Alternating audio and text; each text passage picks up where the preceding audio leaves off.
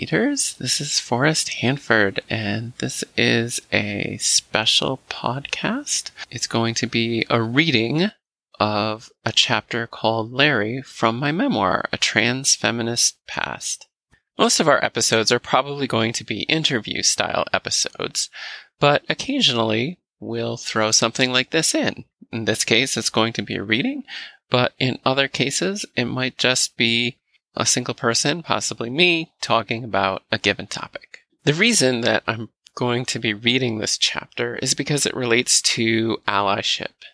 Being a leader, it's important to be an ally to people who have identities that might be less privileged than your own. This chapter very much talks about problems that can happen with allyship. If you're trans, you might find this chapter and this podcast episode triggering, and you might thus want to skip it. And if you're not interested in readings, you might also want to skip it. If you're open to listening to it, I hope you get some valuable insight from it. Thank you. And now here's the chapter Larry from A Trans Feminist Past, my memoir. A cis friend who I dated for a few months posted a music video featuring a group of trans people on his social media profile. In the comments section, he asked me what I thought of the song.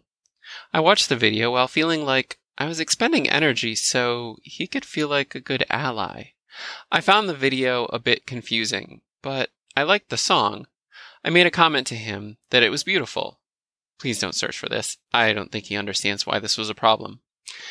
At the same time, I felt like saying that this wasn't how to be an ally, but I didn't want to shame him on his social media, and I didn't want to engage via direct message. The next morning, I woke up to a text from Larry about Amy Stevens, the trans woman who was fired due to transgender discrimination that led to the recent Supreme Court ruling. His message felt patronizing. I did a DuckDuckGo search for things an ally shouldn't do, and came upon an article by Jamie Utt that referenced Maya Mackenzie's book, Black Girl Dangerous. They discussed how ally is not a noun, it's a status. They repeated a concept I've heard before, that allies often respond to criticism from those they say they're allied with by saying, "But I'm an ally." This is also related to white women's tears, which, as a white woman, I'm very sensitive to and avoid, and I've worried that a video I once made on YouTube could be problematic.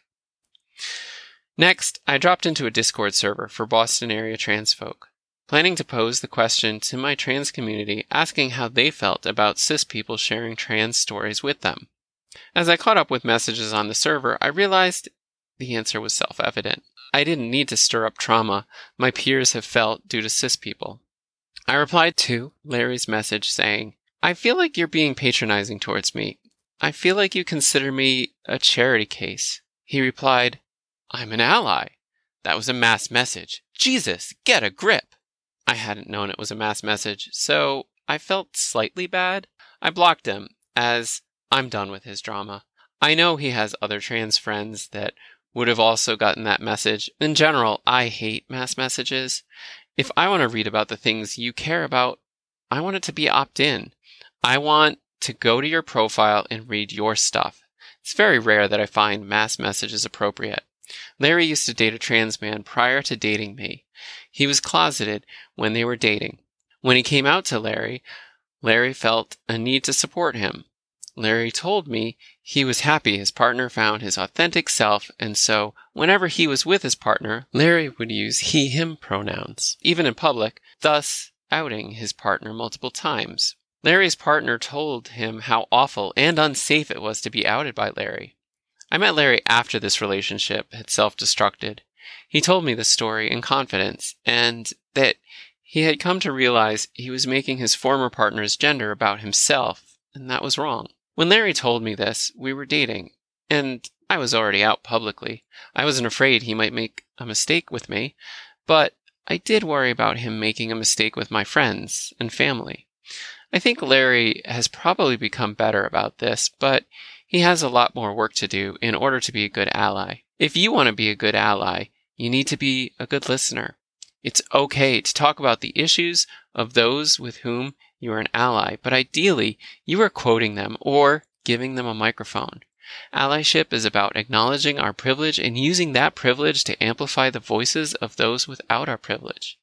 Be careful about talking to those you are allied with about the issues they face. As was the case with Larry that morning, it can come across as condescending. It also has the potential of re-traumatizing people. I feel bad for all the trans people Larry is friends with that got that message. I shouldn't have to tell him it was problematic, and he shouldn't have defended himself by saying he's an ally. If somebody asked me how I feel about the president's latest attacks on trans people or about the murder of a trans woman, I'm going to have to relive how I feel about these events. Ask me how I'm feeling, but please don't repeat bad news for trans people that I may or may not be aware of. I'm sure I personally make lots of mistakes when trying to be an ally. I apologize to those who I've hurt with those mistakes. It's on me to try to learn how not to make those mistakes. Larry eventually emailed an apology. He hoped that we might try and be friends again. He mentioned that he and his family have been enjoying a video game to which my son had introduced them. I told him I'm open to trying to get coffee and potentially revisit friendship after the pandemic ends. Again, this was a reading of the chapter Larry from my memoir, A Trans Feminist Past. It's available where you can get most books on sale. Thank you. Thanks for listening to the Practical Leadership Cast. Please subscribe, rate, and share the podcast. Become part of the conversation by joining our Discord server. The opening music is Like a Prism by Maya Jisama. The closing song is Something About You by Marilyn Ford. Until next time, goodbye. There's something